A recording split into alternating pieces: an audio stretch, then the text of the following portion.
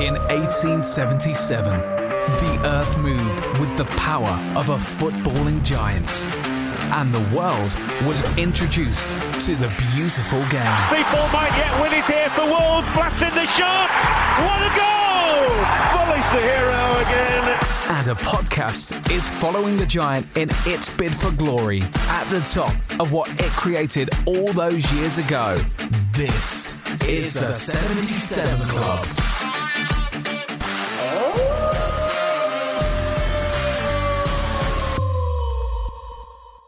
Step into the world of power, loyalty, and luck. I'm gonna make him an offer he can't refuse. With family, cannolis, and spins mean everything. Now, you wanna get mixed up in the family business. Introducing The Godfather at ChumbaCasino.com. Test your luck in the shadowy world of The Godfather slot. Someday, I will call upon you to do a service for me. Play The Godfather, now at ChumbaCasino.com. Welcome to the family. No purchase necessary. VGW Group. Void where prohibited by law. 18 plus. Terms and conditions apply.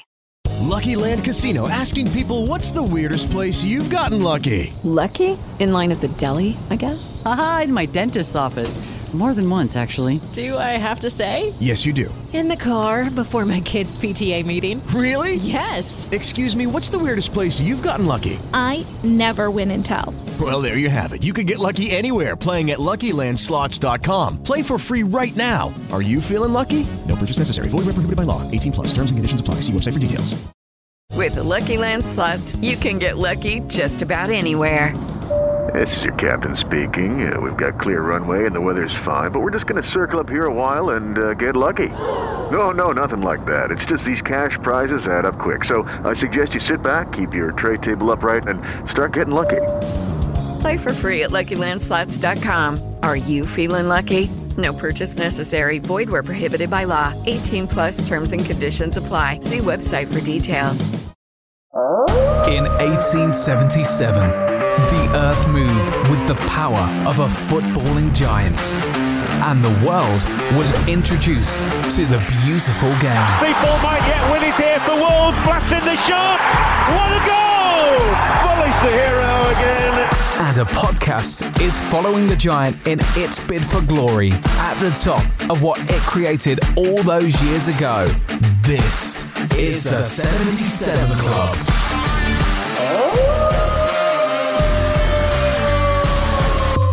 Hi, and welcome to episode 94 of the 77 Club. I'll apologise for my voice this week. I'm not very well, so I'll try and speak as little as possible, which I'm sure will all be brilliant news for everybody. But Harry, we'll start with the socials. Where is Sam and what have you done with him? The Wall 77 Club on Facebook and Instagram, at 77 Club Podcast on Twitter. And as usual, Spotify, iTunes, please rate and subscribe if you can. And Dan Bayliss is here. Hello, Wolves fans. And Jack Williams. Season's greetings. So, the end of an international break. England qualify for Euro 2020, top of the group. So, you love to see it. Everything that went on with various Joe Gomez and Sterling's all put to bed now. And apart from booing him at Wembley, which I thought was a bit of a shame, but never mind. Harry, you laughing at my voice again? Yeah, I can't help it, mate. I can't get used to it. I sound like Mufasa, like everything the light touches. But international break is over, and to be honest, most people have actually come through it unscathed. Jimenez, time of the recording, this is a Wednesday evening, and he actually scored in the early hours of today for Mexico, so hopefully he's okay for the weekend. Harry, it's just good to get an international break out of the way with no injuries. Yeah, and it's the next one until March now, so happy days. And our lads did all right, didn't they? Diogo Jota had a goal snatched off him by someone called Ronaldo. Jimenez and Cutrone got a brace each the other night, so all in all, our players have done pretty well, and I'm glad it's over, and I'm glad we're back into the thick of it, and we've got a lot of fixtures coming up now, haven't we? Bayliss, how much is Ronaldo a shithouse for doing that to Jota? I mean, whacking it in when it's basically over the line. I actually haven't seen it. He's about a yard out. I've seen the reaction of what people have been saying on social media, but he's been a shithouse for years anyway. Diving, winking, cheating bastard. I'll offer a counter opinion there because I actually have seen it. I think in that situation, if you're thinking just the team, you do anything to get the ball over the line. You don't sort of think, is it going to go in anyway? So I don't really think you can blame him too much. I think we're being a bit biased. Jack, if that was the other way round, right, and Jota had done that to Ronaldo, he'd have gone mad. He'd have gone absolutely mental. It reminded me of the Dave Nugent one. Remember that? one appearance, one goal. Yeah, It was like on the line. Yeah. No, I've got no problem. As you're a team, you're not an individual. Make sure the ball goes over the line, and that's it, really. If you'd have touched it and they'd been offside, it'd be a different matter. But it went in, they scored, and that's it. It's a team game, not an individual game. It's strange, though, isn't it? Because it's one of those where they say every one counts, but I think there are goals in certain careers where that goal counts more than any other one they scored. You take Maradona's against England, hand of God, that's all he's ever remembered for. And maybe this is going to be, how did Ronaldo get to 99 goals? He's on 99 goals. He's on. Yeah, 99. And I think everyone will think of him nicking that one, hopefully, in the future, because that would be brilliant. From a glittering career of absolute brilliance to remembering that tap-in that he nicked off someone making his full debut. I don't know. I disagree. Maradona's also remembered for skinning half the opposition and slotting it past England. The other goal that he scored was a damn sight better than the one he punched over. I think Ronaldo, although he's a shithouse, has done some unbelievable things on a football pitch. Yeah, it was just annoying because it would have been Jota's first senior goal. I think only Wolves fans were annoyed about it. Everyone else... He's going to get one, though, isn't he? He will get one. I suppose just to round it up, though, I watched probably about 10 minutes of the England-Montenegro game, and I actually watched the Ireland game in full. Did anybody watch that? Because that was quite exciting. No, I saw Doherty scored there. Yeah, Doherty scored, and they were unlucky, to be fair, Ireland, from what I saw, because they arguably probably the better team on the balance, but then just letting a goal. Doherty lost his man, actually, for that Denmark goal, and then they fought back, but just didn't have enough time to go on and get the winner, so they're in the playoffs now, and hopefully they get through. He was crying, wasn't he, at the end? Like, he was proper emotional. I don't know. I saw a picture of him. Yeah. Did you not sort of think after watching the Montenegro game, you just have to give up on these qualifiers because they're a waste of time? Well, we were doing this last week. I don't know where Bayliss was, but we were doing this as the game was on. Mate, it was 5-0 after half an hour, and I was just like, turned. But I've never seen anything like it. It's just boring, isn't it? They should make those teams have to qualify before going into the qualification. There was talk about doing that, and I suppose that's kind of where this Nations League thing comes in, that obviously then you're playing teams that are more your standard, particularly further down, which is more productive for the likes of Montenegro, the Faroe Islands, Malta, whoever it might be, to not just be getting battered all the time. But I don't know how you can do it, though. I don't know how you'd be able to structure qualification where it's not completely, you just draw the teams against. Well, basically, if you're a team of postmen, binmen, fishermen, then you should probably not be playing against professionals until the last possible moment. Yeah, I think so. And also, because the tournament's so big now, you do need quite a lot of teams to fill them. And back in the day, you'd have the sort of 16 best teams in Europe vying for a place in this competition, which actually sounds good on paper until you actually look back at England's qualifying record, and it isn't that good compared to sort of like your Germany's or Italy's, France. You know, we just haven't actually qualified for as many tournaments as we probably should over the last 50 years, especially during the 70s, because I don't think we qualified for a tournament in the 70s, certainly not a World Cup anyway. So we'll leave the international break. It's back to Premier League action, and it is, was it 7th versus 8th, I think, for this one, and it's Bournemouth away. Last season, Harry, I think we did a watch-along together. Yeah, we did, the watch-along boots now, haven't you? Yeah. Unfortunately. A 1-1 draw. But let's go to get your away perspective for Bournemouth away. The away perspective. What have our opponents got to say? Joined now by Tom Crocker, who's from the Bournemouth Echo. Tom, how's it going? Yeah, not too bad, thank you. Yourself? Not too bad. At the end of the international break, we love to see it. And a couple of guys for Bournemouth that have been away on international duty. If you could just explain who's been doing that. I guess the main one from your point of view will be Harry Wilson. Yeah, obviously he got a big goal for Wales the other day, following on from his goal for Bournemouth at Newcastle as well. So he's starting to really come into his own. That was a big goal for him to help Wales get a bit closer to the Euros. Apart from that, Ramsdale's been playing in goal for the England 21s, trying to force his way maybe into the senior squad for the Euros as well. So a couple of the guys have been away. A few missed out for injury, but yeah, like I said, I think Harry Wilson's been the main one. Callum Wilson didn't get on for England, so Ryan Fraser missed out through injury for Scotland as well. So yeah, a couple have been away, but quite a few missed out as well, sadly, this time. Has the international break come at a good time for Bournemouth? Because we were talking about it last week on the podcast, saying it's good to just regroup and get a little bit of fitness back and have a little bit of a break. Yeah, maybe. I think the problem has been before all 3 international breaks this season, Bournemouth gone into on the back of a defeat, which obviously is never a good thing, having to sort of stew on a loss for 2 weeks in a row, and especially the way they sort of fell down at Newcastle was quite disappointing. So they would have liked to, I think, to have got back at it straight away. But on the flip side, like you say, it gives them a chance to maybe get a couple of these guys with knocks back fit again. And yeah, I think now they'll be fully raring to go. Obviously, it's the last break until March now, and there's lots of games coming up. So I think they'll probably be good for it in a few weeks' time. They'll be grateful for the rest they've maybe just had. So I say that it was disappointing the way the fixtures ended just before the break, but I think they'll be well up for it on Saturday now. And in terms of Premier League action, it's pretty tight at the moment. It seems that anyone can beat anyone so far this season. And Manchester United in 7th, Wolves in 8th, Bournemouth in 9th, all on 16 points. So this could mean a lot, this game. Yeah, absolutely. I mean, like I say, mentioned Man United there. Bournemouth beat Man United a couple of weeks ago, so that jumped them up. And then, say, had they gone and beaten Newcastle, they would have been 5th now coming into this game, but fell down there. Like you say, it's very, very much anyone seems to be able to beat anyone, and Bournemouth seem to sort of encapsulate that more than they'd like to. Really, they get big wins and then can't back it up, and they end up sort of in the middle of the table, and possibly they could have felt they could be a little bit higher. But yeah, like you say, it's so tight in sort of between 5th all the way down to 15th, 16th, I think. So 1 or 2 wins and you'll be right up there. So it's still very much the case now. And this game this weekend over wins, it will be looking pretty in the table. So yeah, I see Wolves drawing a lot of games and perhaps haven't got the wins they wanted to, but the fact they're so high up in the table now, if they win on Saturday, they could well end up in 5th, which will look pretty good from their point of view as well, I think. And for the OCD people out there, 1-4, drawn 4, lost 4 for Bournemouth. How do you see this one going? I'd say, like I mentioned there, Wolves seem to draw a lot of games, and it wouldn't surprise me if it ended with another draw maybe. I'd say Bournemouth at home, they've hadn't had a great sort of home form in terms of results this season until they managed to beat Man United, and that was probably the most complete performance they've had all season. So yeah, that will give them a big boost going into this one. But Wolves, even though they also had a bit of a slower start with the European games and stuff, I think they're still very much one of the tougher nuts to crack in the league. So I think I could see it even themselves out. Bournemouth will be very keen to get the home win, but I think Wolves might be able to take something from the day as well. In terms of starting 11 for Bournemouth, it's going to be pretty much unchanged from that Newcastle game, or is anyone vying for a start? Yeah, I think injuries could play a little bit of a part.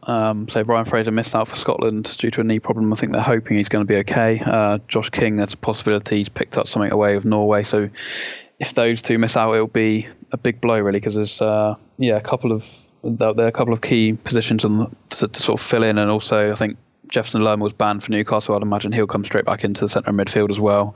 But yeah, in terms of the sort of the injuries, Solanke could have to come in instead of King if there's an injury there, and there's a couple of wingers who might slot in if Fraser can't play. But I think generally it's going to be fairly sort of similar. I imagine the sort of setup formation will be pretty much the same, and it's just who's come through this break without picking up too many knocks really is the biggest problem as well. And then Lerma will be the one to come in for Lewis Cook, I presume. And a score prediction? Just say following on from earlier, I'm probably going to go with the 1-1, which I think everyone will be relatively satisfied with come the full-time whistle. And in terms of the rest of the season, obviously hanging around that potential European spot as it is at the moment, is that something that Bournemouth are going to be looking to get into, European football next season? Yeah, I think there's something that some of the players have said in the last few weeks. Is last season they were looking at that spot and really targeting it, and maybe sort of took their eye off the ball a little bit. They were so high up towards the start of the season and faded away towards the end. I think this season they're trying to, as cliche as it sounds, try and take it just a week at a time and see where it takes them. I mean, they got that win against Man United, and then the week after lose at Newcastle, and that's been sort of the problem for the last couple of years. Really, they can't seem to back up game by game. They can't get too many back-to-back wins, and it leaves them slipping down the table rather than looking up it. I see the way it's so tight at the moment, they're all looking at it this season as a massive opportunity to get in sort of 6th, 7th, and I think there's a lot of teams who are going to be looking at that same spot. So it's all about the consistency over the next couple of months, and like you say earlier, this game could be a key starting point towards that for both these clubs. Well, Tom, thank you so much for talking to the 77 Club. Much appreciate your time, and best of bad luck for the weekend. Pleasure, thanks for having me on. The away perspective. What have our opponents got to say? So we haven't lost since September, Harry, in the league. So going into this game, I guess we're feeling quite confident because Bournemouth really are hot and cold, as we heard from Tom there. Well, I'd say they're a lot more cold. He mentioned they have a good win and then go and lose to Newcastle, for example. But looking at their fixtures, before they beat Man United 1-0, they drew 0-0 away at Watford, drew 0-0 with Norwich at home, lost 1-0 away at Arsenal, drew 2-2 at home to West Ham. So they've had a bit of a stinking run, apart from obviously the win against Man United. But they have got that's some. Not what it used to be, is it? Saying that you've gone and beaten Man United at home isn't like it was. Oh, so exactly, 5-6 years exactly. ago, yeah. I mean, it ain't exactly a bloody good thing, but good result. But yeah, they've got some good players though, man. Like Bournemouth. I've always liked that Fraser. He's like a little quick winger. They've got that Harry Wilson who looks like Dave Azzopardi. Who I think he scored at Newcastle. So, but he scored for Wales midweek. He scored for Wales. It's weird, isn't it? Because like when you go to Bournemouth, it's like going to Kiddie Harris away, but you're playing a Premier League team. Their ground's crap. Maybe it's hard for the players to get up for. So it's a tricky place to go. When was the last time we won there? Maybe in the Championship a few years ago? No, I think they beat us there. They beat us, that year they went up? Afobe scored, didn't he? We lost 2-1, I remember that one. So yeah, it's a tough place to go, man. We don't do well there. We haven't won there, as we say, so hopefully we can get a win this time. So I was doing a little bit of interesting research on Bournemouth whilst I was having my lunch this afternoon, and it's the smallest Premier League ground ever, actually. There's only been 7 ever that were under 20,000. Most of those have now been knocked down, yet this is still going. Do you know, it's a bit tin pot letting a team have such a low capacity in the Premier League. I agree with that. They can't build on it, can they? I think we spoke about this last year. They can't get the planning permission to build on that ground, as I'm sure they would, and I don't think they can find land. Teams with bigger stadiums in the conference. Mad, isn't it? It is mad. But it's the way it is. I suppose they'd have to move away or move out of town to be able to find a site, wouldn't they? Which maybe they don't want to do. It's strange. I suppose it is such a tiny space that it's probably going to be very hard to develop. There is a car park there, so maybe they just can't fit it in. I'm not sure really, because it is particularly for a Premier League ground, and it's not just like a 1 year Premier League team. They're established now. Really, they're a decent Premier League team. So you've got to think. I think we had this conversation last year as well. You've got to think long term. They've got to be looking to upgrade, just because they're missing out on ticket revenue. Maybe they are. We just haven't spotted it. But I believe it's because the land in Bournemouth is so expensive, because it is a desirable place to buy a second home, and that's why. Just build a floating one just off sandbanks. It'd be right. A pier, football pier. Harry Redknapp could just sit on his balcony at home and watch the game. Do you know, I've only played Bournemouth in the league 8 times in our history. Really? Go on, give us some stats. And we've never beaten them away. That is crazy. Wow. In the league. But I think, their home record is good. They've only lost to Man City, I think, at home so far this season. And historically, it's been a difficult place to go. So, it's going to be a very tough game. So what would be a good result, Jack? What would be a good result? Well, I hate to say score draw or just any sort of draw, because we've drawn too many. Our actual win percentage is the worst in the league for the top 13 teams, even though we're sat in 8th, because obviously we've drawn so many games. It's really hard, because this is a game where you just look at, particularly, even though we've done well lately, that you just look at and think we could easily lose this game just as easily as we could win it. And I'm sure Bournemouth will probably be saying similar things, but given their history against us, and we've never won away from home, and the fact they're a decent side at home, I'd be happy with a point here. I don't know what the guys think. Harry, what do you think Wolves will do the same as they did on the 10th of January 1948 against Bournemouth and Boscombe Athletic in the FA Cup and win 2-1? That's the stat. I hope so, mate, because I'm just looking at the table here. Man United and Bournemouth have got identical records. 1-4, drew 4, lost 4. We've won 3, drew 7, lost 2. All on 16 points. If we win and results go away, we can go 5th, which is crazy. It's a big game. We've got a mad schedule coming up. We've got West Ham coming up on a Wednesday, haven't we? It'd be good to go and get the win, and I'm quietly confident. But like we said, it's tough. It is a toughie, and I mean the bloke on the away perspective, he said it's like got draw written all over it. It does seem like it's going to be a draw, but hopefully we can get that win. He seemed very excited for it, though, didn't he? He did. He was very up for it. It's buzzing, wasn't it? I think rather than just looking at this game, though, we have to look. Harry just mentioned West Ham there, because we've got away at Bournemouth, home to Sheffield United, home to West Ham, and then away at Brighton. Our next 4 Premier League games, I believe. Yeah.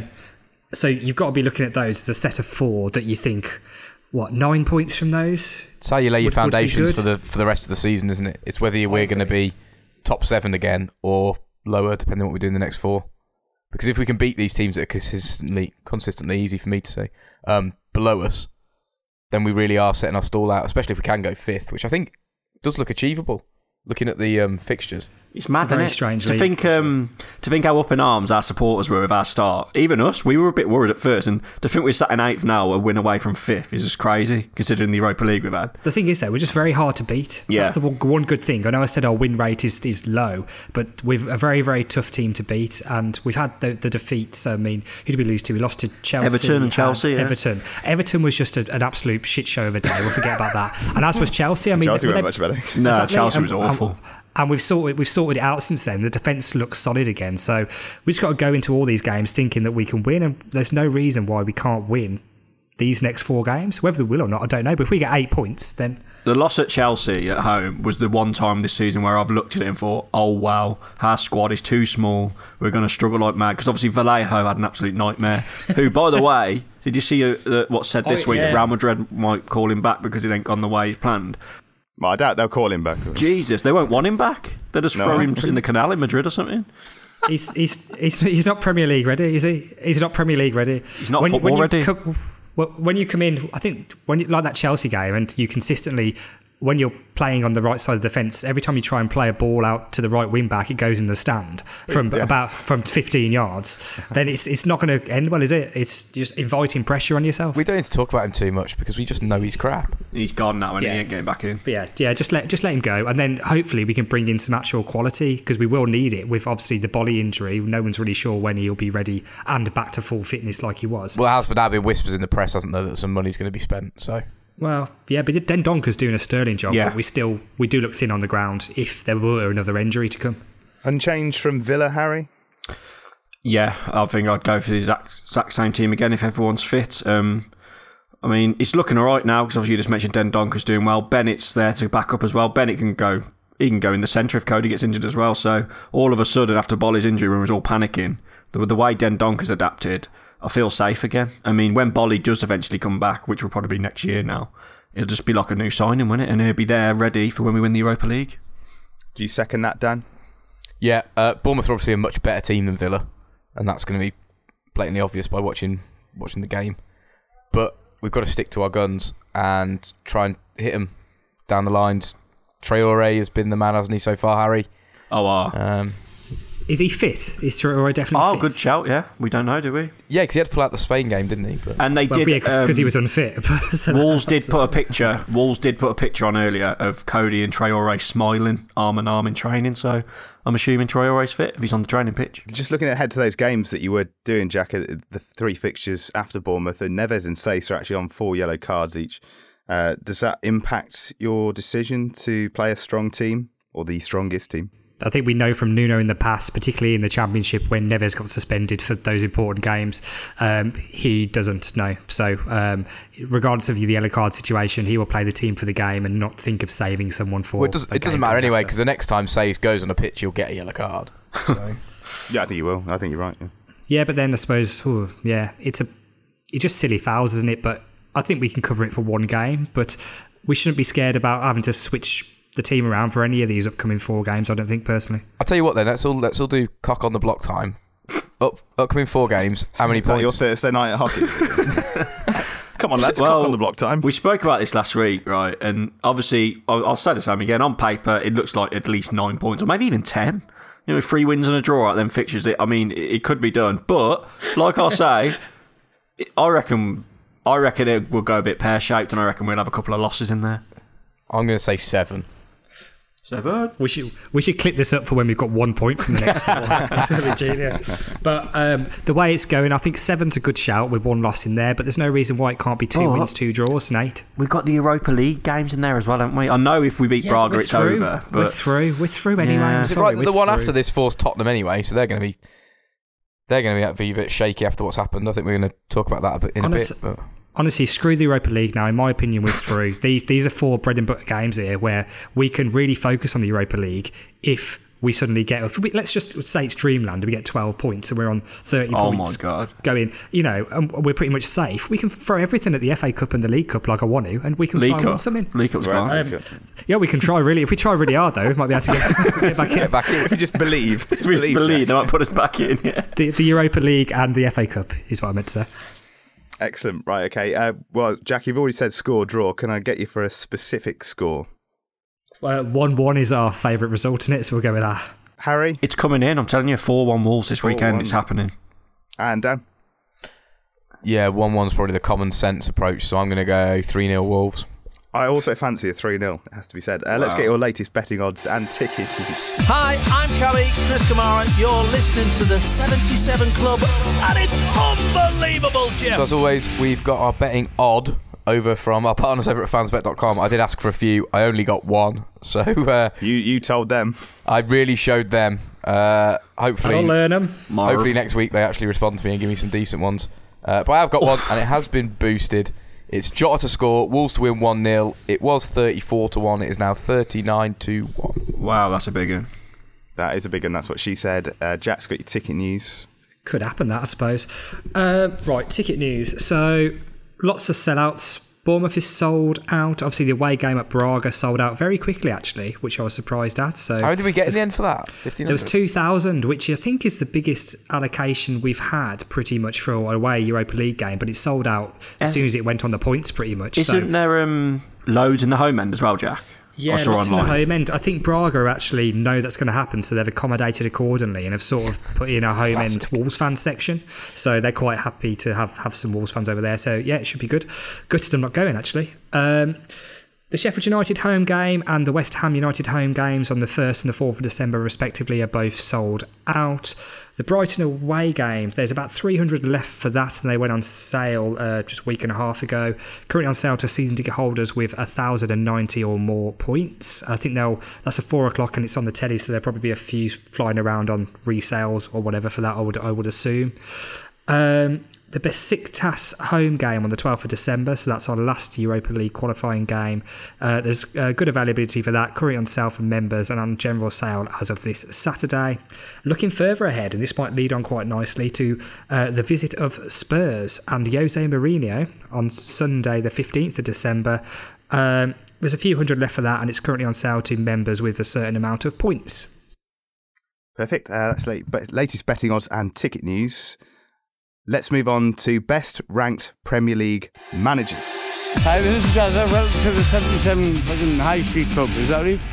So, obviously, the big news of the week was Jose Mourinho for Mauricio Pochettino, which means Poch is currently driving up the M1 to Manchester, and Ole Gunnar Solskjaer is getting a bit nervous, I imagine. And I thought, actually, let's rank the Premier League managers as we see them. So 20 Premier League managers to get through. I want to open up bottom spot. So who's the worst? It's obviously Dean Smith, isn't it? So he's bottom of the pile. Harry, who next for you, do you think? Steve Bruce. Steve Bruce in 19th. Okay, that's good. Bayliss, anyone in there that you would go for with 18th place? The problem is you've got to put Farke in there at some point because of how badly Norwich are doing. But I actually do like him as a manager. They're having a rough time of it at the moment. They're a bit dodgy. Okay, so Jack, 17th. Pep Guardiola, probably, isn't it? Yeah. Sam, I'll tell you what, swap out Dean Smith at the bottom and put Ole Gunnar Solskjaer there. Let him prop them all up. Oh, that's nice. Right, okay, so that's going to move Dean Smith up to 17th. Let's reel some off then. What are your thoughts on Roy Hodgson? I think he's a decent Premier League manager. He's a good Premier League manager. He's not amazing. He's not terrible. Deitch? Brilliant. I'd put him towards the top half for what he's done for Burnley. Amazing. Pellegrini? Decent. Well, he's in trouble, isn't he? He's just decent, and he did well at Man City. Done all right at West Ham. It's not going well now, but... What about Emery? Awful. Awful, so you put him in... Awful. I'll put him down the bottom half, yeah. All right, we'll put him 15th. Eddie Howe? Very good. He's got to be up really top 7 at least. In the top 7? Yeah. Okay. Hassan Hüttl? Who's that one? Brighton? Southampton. Yeah, he's done a good job. He's turned them round. Done all right, mid-table-ish. Lampard? Mid-table. He's not done too bad, has he? He ain't proven yet, though, is he? He's still unproved, yeah. He's better than Ollie. That is true. Where would you put Nuno? Third. Third. Behind Pep and Klopp. Might be pushing it. Let's do the ones that everyone cares about. Who's number one? Klopp. Pep for me. Pep. Yeah, yes. And then Klopp, yeah. It's consistency, isn't it? Klopp's transformed a bunch of bottlers into one. That's true. Yeah, and I've found it funny. I know it's true. Liverpool was shakier than that Prince Andrew interview. It's absolutely ridiculous. And they have now turned themselves into an absolutely top team. So Klopp's That's his word, isn't it? That's his word, Prince Andrew. That is his word. Yes, very good. Yeah, just for a little bit of context, I've given the boys either a phrase or a word to sneak into general conversation to see if they can get away with it. And actually, Dan's fallen at the first hurdle, but I thought you slipped it in very well, which is actually what Prince Andrew did. But the thing is, the theme is, Sam, like, you got Ole Gunnar Solskjaer and Lampard, and as Madonna said, they're like virgins. There we go. This is going to go well, this, isn't it? Harry, you played that like an absolute blinder because you were laughing all the way through the build-up to you executing Madonna. Who comes in fourth? Let's do a top four, because I reckon fourth is actually quite difficult to pinpoint who exactly that would be. So, we know the three, don't we? Klopp, Pep and Nuno. No, the new bloke at Brighton. He's completely changed how they play football, good, yeah. And he's class. I'll put Sean Dyche in fourth. You put Dyche fourth? Yeah, for what he's done at Burnley. Do you know who needs to go in the top few as well? Brendan Rodgers. Oh, good shout. Good shout, yeah. Absolute class.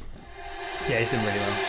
Hi, this is some daft shite in the high street. I'm speaking to someone who got picked on at school for having ginger hair. Hi, this is Gaza. Welcome to the 77 fucking High Street Club. Is that right? That joke was minging anyway. Hi, it's Gaza. This is the 77 Club. So you obviously mentioned Mourinho going to Tottenham. I think we were all very, very scared for about 12 hours. Harry, you were putting out tweets saying, hands off Nuno. Because I know you have a big say in these decisions, and they follow you on Twitter. So, would he have gone? Do you think he would have gone, Jack? No, it's just people scaremongering straight away, isn't it? And immediately, as soon as there's a vacancy, it's just, oh yeah, Nuno's going to go to that because they're an established club. And the reality is, they were never interested in Nuno. They already had Mourinho lined up. I went to bed and the news broke about him being sacked, and then I woke up and there was an update on my phone saying that they'd hired Mourinho. So it was all done and dusted within less than 12 hours. Harry, do you think it's a good move? Because I think one of the frustrations that Poch had was that he rarely had any money to spend, and if there's one thing that we know about Mourinho is that he likes to have money to spend. Yeah, that's the thing that surprised me a little bit. But just looking at the reaction from a lot of the Spurs fans, obviously they love Poch for what he's done. Obviously they haven't won anything, but the close runs they've had, they should have won it the year Leicester won the league. I mean, the Champions League final. But I didn't realise, when the news come up on my phone, I seen it, I was like, wow, I can't believe it. But then I've looked at the table, they're 14th. I didn't realise that. Yeah. They're 14th in the league, so if you're a chairman, I mean, if you want to do well, they're in that new stadium, they want to be up in the top four to fund, getting big players there. I think looking at it now, it probably is the right decision, but I'd be worried as a Spurs fan. Mourinho might start off okay like he did at Man U, win a couple of Mickey Mouse Cups, which would be good for Spurs, they don't win anything. But we know in about 2 or 3 years' time, we'll see him slapping his chest saying, "Free, I win free," and then he'll get sacked for being arrogant and ego, won't he? So it'll last about 3 years as usual. Can we get the deluded Villa fan tweet up as well? Oh, that was a golden one. Where was that? Get Poch to Villa. Oh, I'm trying to find it now. Villa. That's what he said. Yeah, I saw that. Horrendous. I mean, he's just getting ready to go to Manchester United, isn't he, Harry? I imagine. It looks like it, doesn't it? Yeah. Like we said a minute ago in our little tally, Ole Gunnar Solskjaer is probably the worst manager in the Premier League. And if he does go, Poch will fit into Man United beautifully, I think. And they'll give him a lot of money to spend, which he didn't get to do at Tottenham. And I think it'll suit it well. But it'd be interesting to see, just going back to Spurs, he's got to give Mourinho money. There's no way Mourinho's agreed to go to Spurs and not being able to spend any money. So it'd be interesting to see how he does. It's also a tricky one, isn't it, Dan? Because do you think each one has pulling power, doesn't it? So Mourinho, he's been there and done it, won so many trophies. Obviously, Poch has he was quite close, but I think he probably lost the dressing room a little bit towards the end. Which one do you think will win of keeping Harry Kane or getting him to come to Manchester United? Very good question. Obviously, it's not done and dusted that's where Pochettino's going to go to, but I think he'll stick with Tottenham, Kane. He seems like the loyal type. Mourinho himself worries me more than anything. I think his brand of football's got a bit boring. Well, it's been boring for years, but I think it's teams know what you're coming up against, and a lot of teams have sussed it out. I've just found that tweet, actually. I think it might be the same one Dan's talking about, and I hope these lot are joking, but from Aston Villa Bible, at Aston Bible, this is a perfect moment for AVFC to sack Smith and bring in Poch. Spurs were in the same position we are in now when he took over in 2014. We have more financial power than Spurs, so he could build a more superior team than the current Spurs team now. #AVFC, #Smith out. So And they've just got a stupid sense of entitlement, this lot, haven't they? It's just ridiculous. Just on that, Jack, we're taking the piss out of Villa. I won't say his name, but someone put on Dingle's Awe yesterday. Absolutely love the way Nuno plays football, but would anyone take Pochettino to take Wolves to the next level? I mean, we've got idiots as well. Yeah, but we finished 7th last year, not in the Championship. And it's just with the Villa fans though, it's just they honestly have this air of arrogance about them that they do just think that because they're Villa, they're superior. They're living in the 80s. They've probably got Mr. Motivator as their fitness coach because they honestly do. That's your word. That's it. Oh, that was so good. That was really good, close, but that was it. That was so damn it. You know who Mourinho's favourite artist is, don't you? Madonna. Hey, there he is. Right, on that note, we will say goodbye. So say goodbye to Harry Mansell. Yeah, just a quick one before we go, Sam. Should we just put it out there, because we never do it anymore? If anyone wants to play that level up quiz to get in touch with you. People have got in touch, we've had them on, but we've run out now. There's a few. So prize. There's a prize. I don't know what it is. Get on it. There's a prize. Yeah, see you in a bit. And we'll say goodbye to Dan Bayliss. Goodbye, Wolves. And say goodbye to Jack Williams. Bye. And we won't play in level up this week because my throat can't take it. So it's a goodbye from me. Goodbye.